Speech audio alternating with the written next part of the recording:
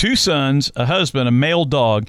Is Lean hinting that she may need a female pet or another attempt at a daughter or something? It's a female dog. Quinn is a female dog. Well, there you go. Hope Talk, a PCM podcast. It's the Hope Talks podcast. We're hanging out with David Dunn. And David, okay, so I always want to double check this because you never can tell what you get off the internet. 37 years old on May 25th, is that right? True. All right. What do you hope to accomplish before you get to be 40? 3 years. I have no idea. That actually is wild to hear. I'm going to be 40 in 3 years. That's really crazy. I think especially because I do like a child's thing for a living, music. I still feel like I'm a little kid. I've been a little disenfranchised because I have 2 kids of my own now, so it doesn't quite feel like I'm 19 anymore. What do I want to accomplish before I turn 40?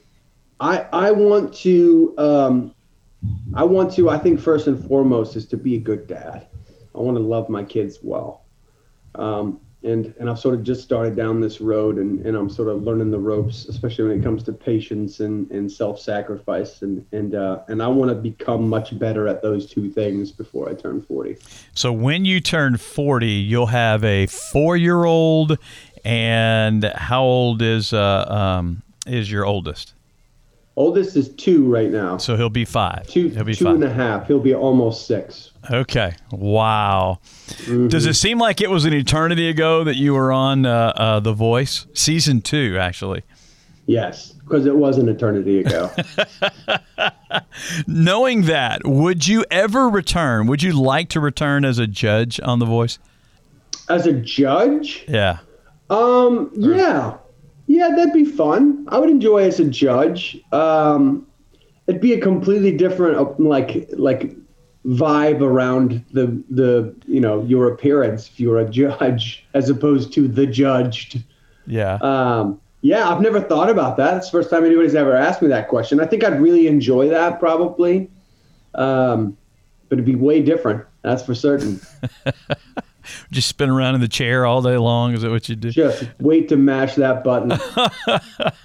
What about, in our culture today, where would life be, do you think, without The Voice, without American Idol, all those other competition shows? Oh, man, I think it'd be the same. I think most reality TV shows is just a version of escapism, which is, it's not always a bad thing, but it's a chance for people to sort of pause what they're doing and sort of live in another sphere or exist in somebody else's sphere. It's sort of what you do with fiction books, right? Fiction books is a chance for you to live in your own mental mindscape. Somebody else is painting this picture of the world and the way that they view it, and you sort of are putting yourself into their vision. And so where would we be without those 2 shows? I think we'd be in the same place that we are. I don't think they're that instrumental. There's a bunch of careers that probably wouldn't happen. There'd be less music. For me, The Voice was mostly it was a personal boon rather than an actual tangible, I can see this actually making my career. It was a personal boon. Sort of erasing some of the doubts of whether or not I can actually do this thing, because we all sort of start there with music, especially if you're creating art, you're extending yourself in the form of a creation for others to go meh to, right? Yeah. And it feels very personal, and so especially at the beginning, being able to handle that personal rejection and transfer it into not personal, but this is a thing it's not me, it's this. I am not my music. My music is just an extension of me, is quite the leap. And I think The Voice was instrumental for me to push me away from hearing criticism as people criticizing me, and instead going, this is criticism of the thing I'm creating. If it wasn't one of the vocal reality shows, is there any of the other reality shows that you think you would have done great on or you would do great on right now? The Bachelor. Don't tell my wife. Yeah, I won't. No, I just got done watching it last night is why that popped into my head. No, not that show. My gosh, there's nothing good about that show, and I keep watching it. So that's a perfect explanation for reality TV in one sentence. It's the worst show ever, and I keep watching it. It's like the dumpster fire. Just driving It by is looking. the dumpster fire. I can't think of a worse portrayal of love anywhere on the planet than on The Bachelor. And it's cringeworthy to the core, and I keep coming back for more. So you don't expect a phone call from the producers asking you to replace Chris Harrison anytime soon, right? I don't think that they're going to call me, but you never know. Would you do well on Survivor or Amazing Race? I'm going to be frank with you. I have never seen Amazing Race. And I did watch some of Survivor, but I had a friend that was on like season 2. And so I watched her in season 2. What season are we on in Survivor now? Oh, 865, I think. I have no idea. So centuries ago is when I watched Survivor. And I can't really remember what happens on that show, to be honest. So probably not. Okay. I probably. All right. I would do it. Don't get me wrong. It'd be fun. Yeah. I'd totally do it. Whether or not I could win Survivor, I don't think I'm much of a survivor.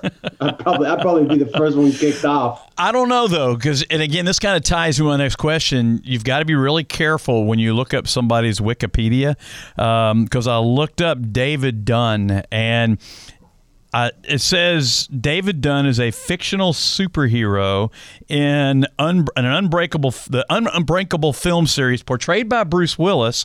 Dunn is a former college football prodigy and a security guard who discovers he has superhuman abilities. So, would you rather be David Dunn, Christian music artist, or David Dunn, superhero?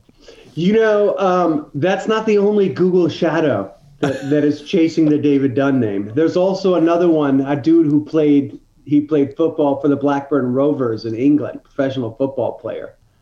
And that one was real fun at the beginning because people would tweet back and forth at the wrong person, and we'd be sharing them back and forth, me and that dude.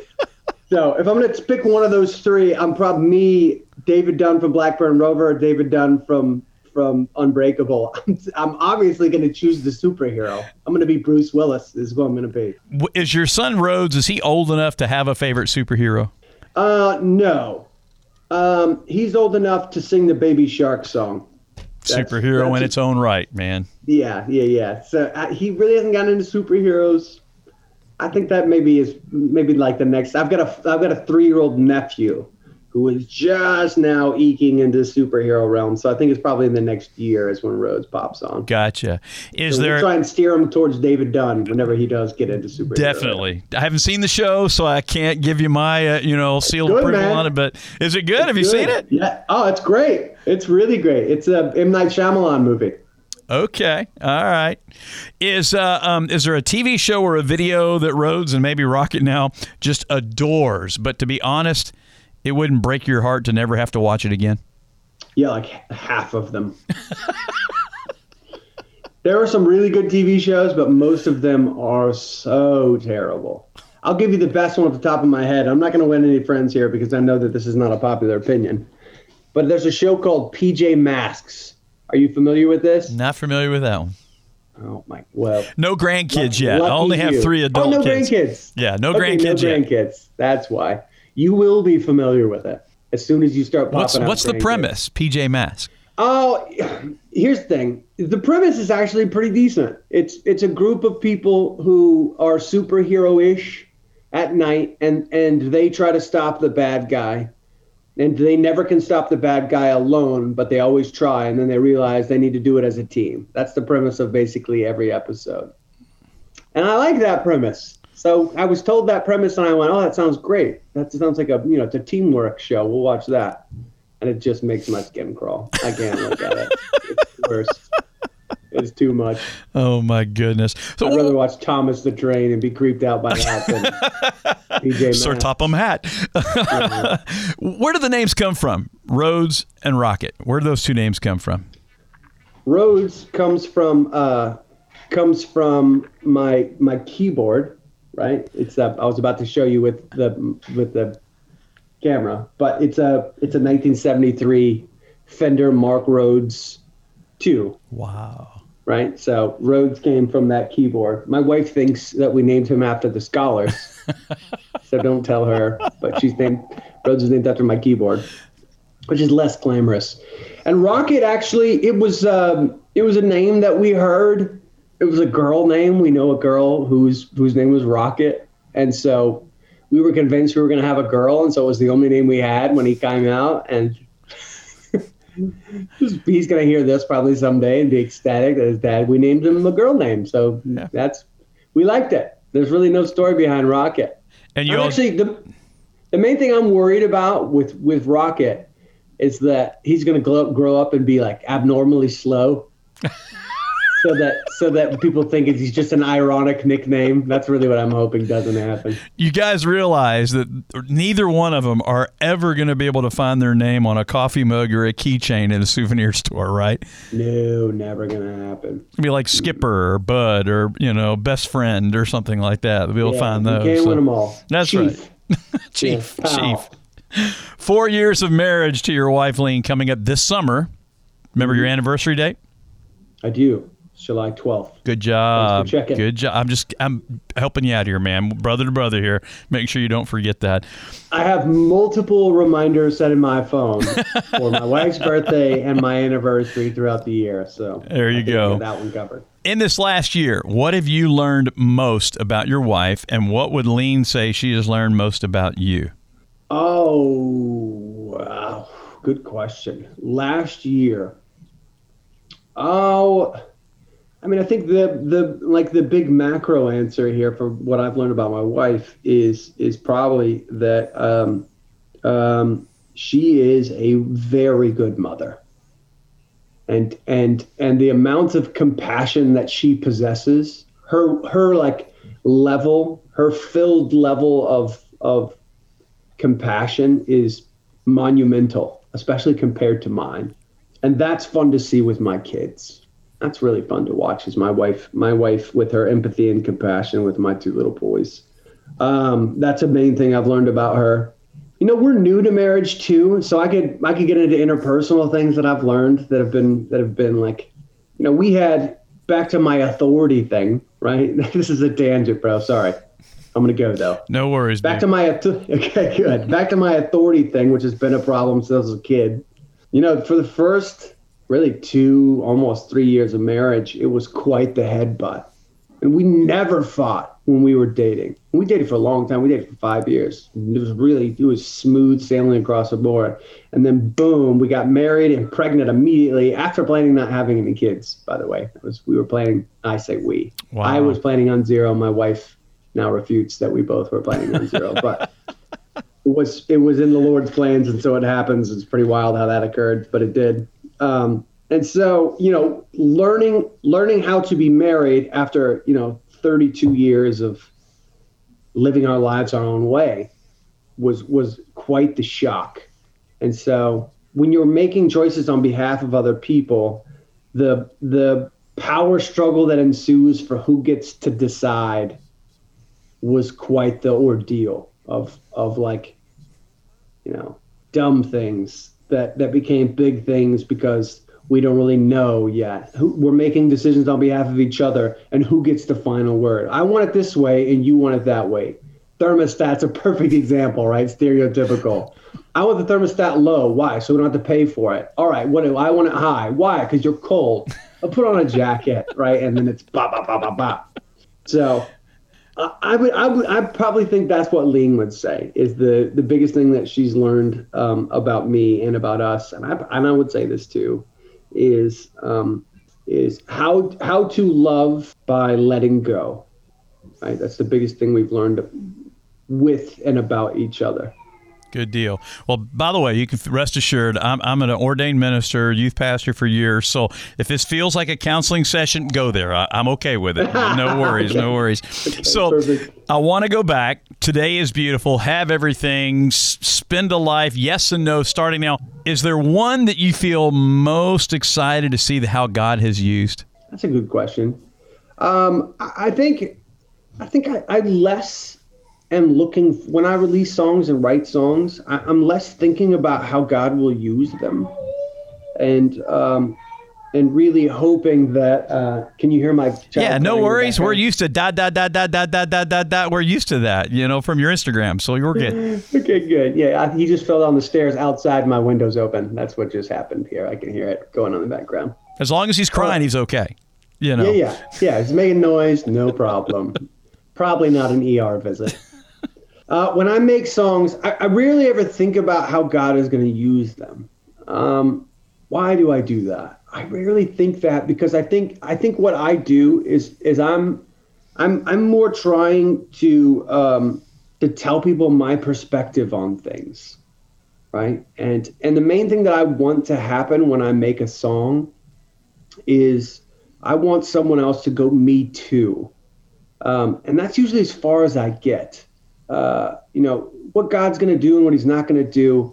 I don't think about that a ton because I rarely have anything to do with that. I can do what I do, and then I tell him what I think is a good idea for him to do, and then usually just go. But whatever. But that's back to that authority thing, though. You do your thing. Yeah. You do your thing. You're the one. And so I'm gonna try this. I'm gonna try and tell my story from my own perspective, and if it's a decent perspective, what I want to have happen is for other people to go, me too, right? Is them to go, yeah, that is how I feel. I try not to be purposeful in trying to change people. I know that's sort of blasphemous in the Christian music industry, but I'm trying not to preach from my platform. I do preach, but I'm trying not to, because for me, and this probably goes back to the authority thing again, and this is a counseling session. I hate it when someone tells me what I should and should not do. I hate it, right? I run away from that instance. Even in church, one of the things I love about my church is the first day I walked in, stop me if this is boring you. But the first day I walked in, my pastor, the one we've been with now for 4 or 5 years, it's an Australian dude named Matt. Matt stood up on stage and he said, I don't know, right? Here's the thing I'm going to talk about. I don't know, but here's what I think. And I'm desperate for that. I know that sounds trivial and tiny, but for me, it was huge because I was desperate for someone that was standing behind a pulpit not to go, this is what God says. Not because you don't know what God says, but because you're interpreting. We're all speaking without authority, trying to figure out the way that God wants us to be. And so that's sort of what I'm trying to do with music. Yeah. I'm trying to tell people about me rather than tell them about themselves, and hope by telling them about me that they go, that is me too. That is how I am too. That was so lengthy, bro. But that's all right. With those songs, though, I've never heard that perspective before from an artist. With those songs, is there one that just seems to be more than others? Like, oh gosh, yeah, that song was for me. Perfect. All of them. Okay, good. All of them are. I every one of those songs, I think, all of the ones you just listed a second ago are all born out of something that happened in my life. There's some kind of quirky story, or sometimes it's just a conversation or cultural moment, right? In my feelings about how our world currently sits is Starting Now is a song I wrote because of fake news, right? We were in the height of the political scheme, and I was looking around and going, how are we supposed to know anything, right? There's stuff happening at the border, and there's one side that's saying it's this, and the other side is saying the exact opposite. How are we supposed to know? Yeah. And that's how the Bible is too. I do the same thing as I go, there's this theologian who's saying this stuff on this side, and there's this theologian. How am I supposed to know what the truth is? Truth exists. That's all I really know. And now how do I, so that's what Starting Now is about. It's a cultural moment. Spend a Life is about my kids. Like the first time my kid was born and me looking down and going, oh my gosh, really realizing this is so morbid. But realizing when my kid came out, it was the first time I actually believed that I was going to die. That's so weird. But the life that I helped create, right, was a reminder that I'm not a child anymore. Like I probably am, closing in on half of my existence here on Earth. Sure. 37 years old, man. 54 coming up here pretty soon. I was thinking 40 to 80. That was my math there. Well, middle age is about 50. Is it really 50? Because how many people do you know live to be 100? So is middle and fit anyway.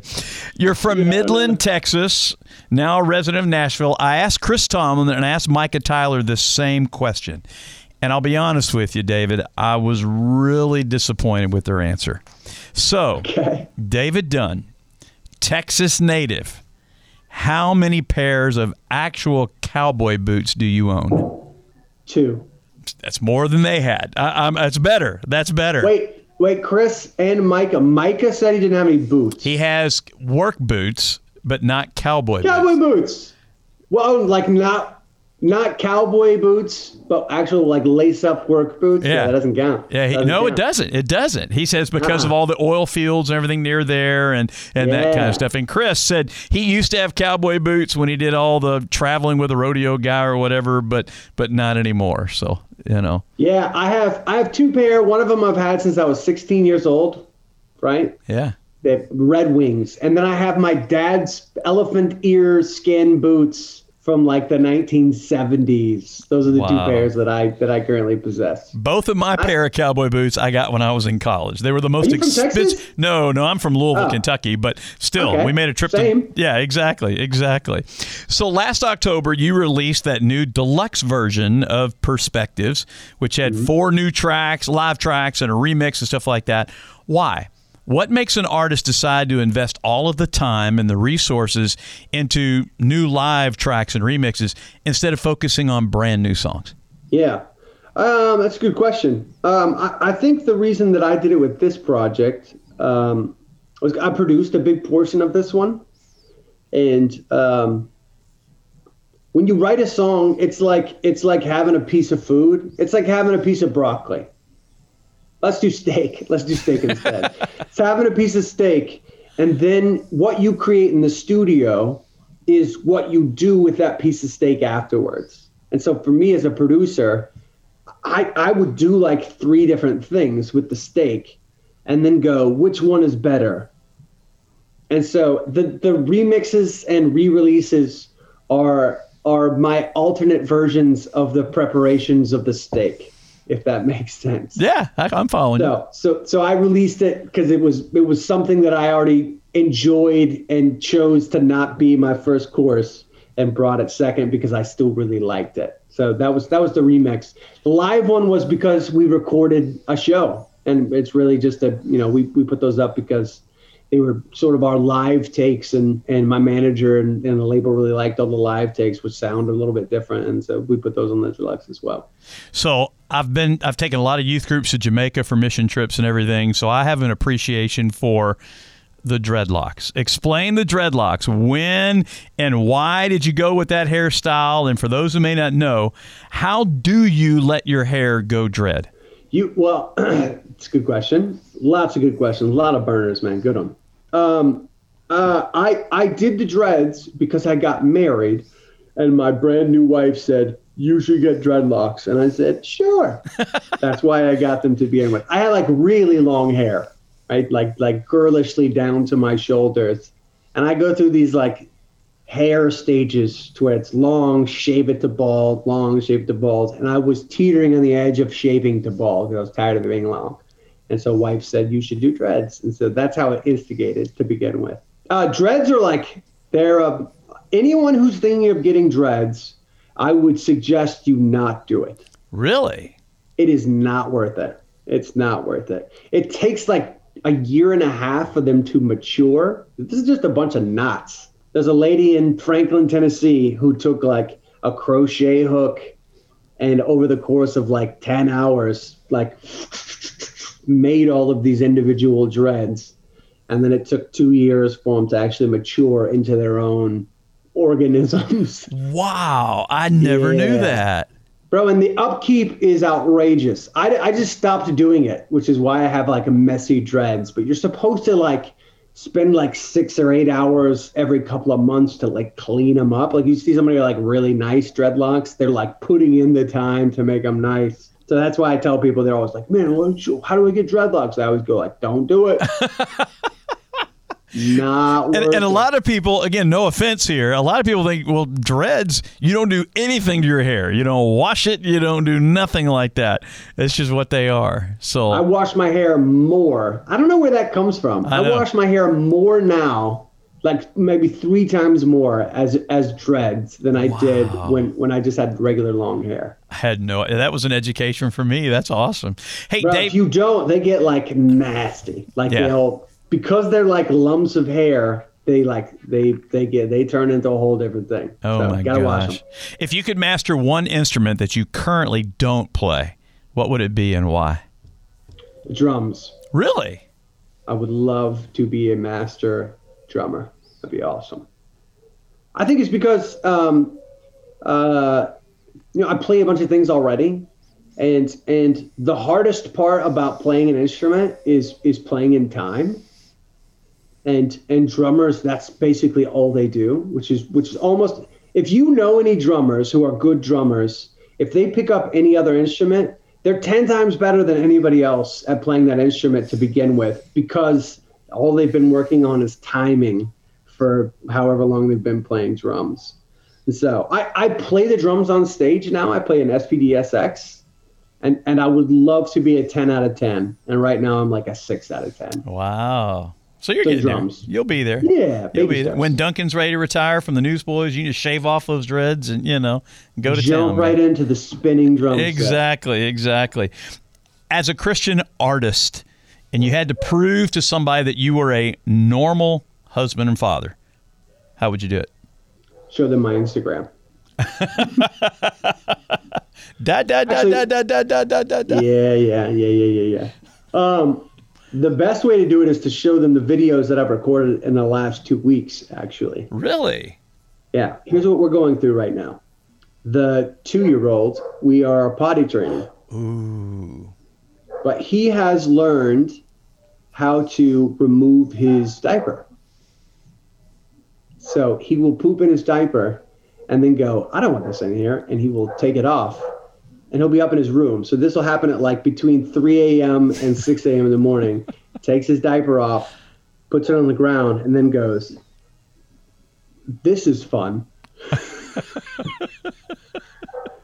And that's when he starts making the poop highways all over his room. Oh my gosh, that's normal. I just show you the videos. Am I a normal father? You're a normal dad. But then it gets to the next question here is between you and your wife, who was the last one that pretended to be asleep so the other one would have to take care of the poop highway or let the dog out or anything like that?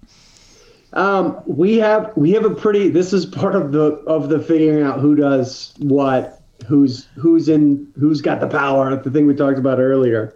We have very separate roles for what happens between 7 p.m. and 8 a.m. And so, to my knowledge, I don't think that's ever happened to where somebody goes, and also we don't know.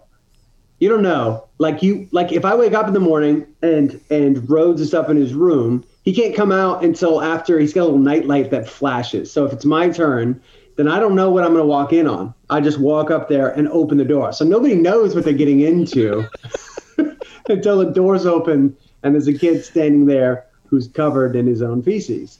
So you never really know. So there would probably be more rolling over if we had a nanny cam in his room and could see what we were in store for. Yeah.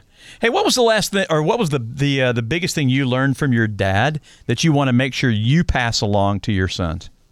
Oh, that's easy. The importance of consequence. The importance of consequence.